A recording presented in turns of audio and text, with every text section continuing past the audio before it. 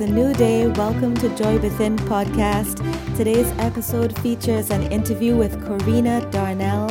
She is the author of Gimme a Home Birth, the birth story I didn't expect.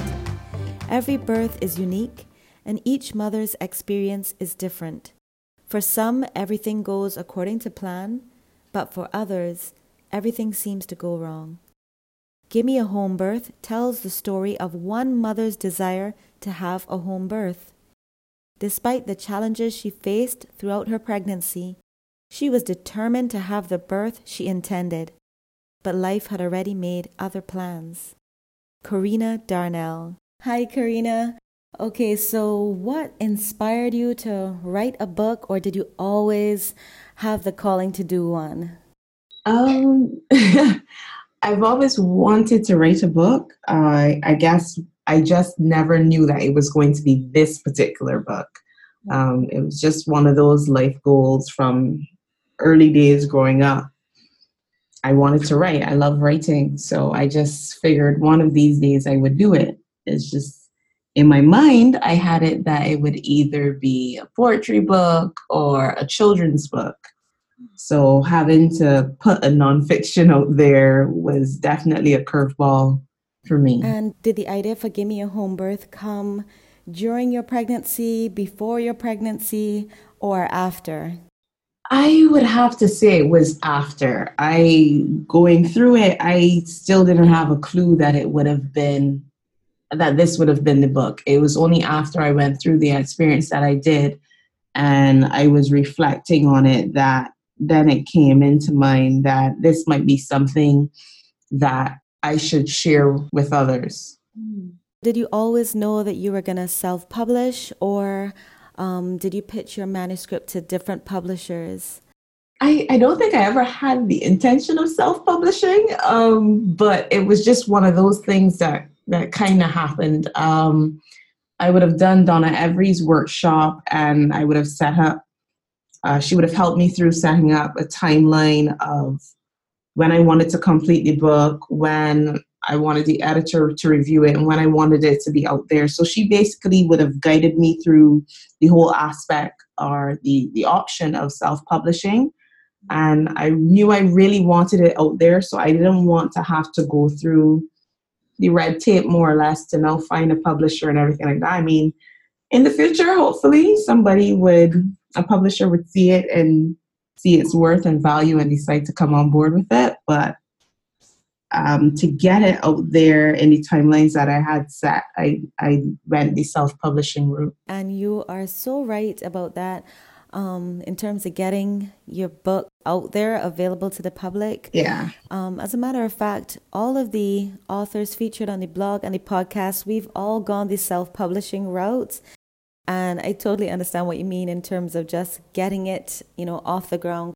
And another thing that you mentioned in terms of writing time, like carving out and following through on your time to write and setting up your writing space. How has that been for you, that you manage with a day job and with a family to manage your writing time? So can you share some tips to encourage anybody who might be listening right now? Having a day job, writing, being a mommy, being a wife,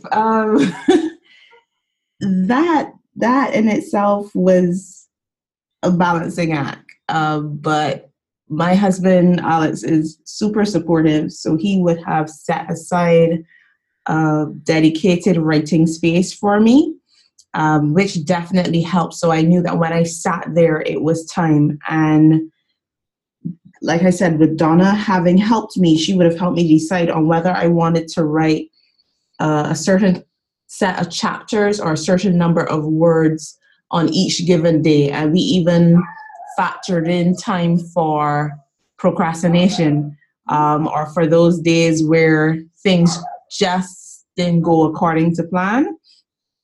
So that helps significantly. And I mean, technology helps, you have things like Google Docs. So I was able to walk with it on my phone so that when I did have a downtime during my lunch hour or whatever, I would be able to focus on that. And what's the name of your publishing business? Right now, it's registered as Karina Darnell. And basically, I would have just gone through the process of just registering the business name, setting out what the business would be doing. And that was basically it.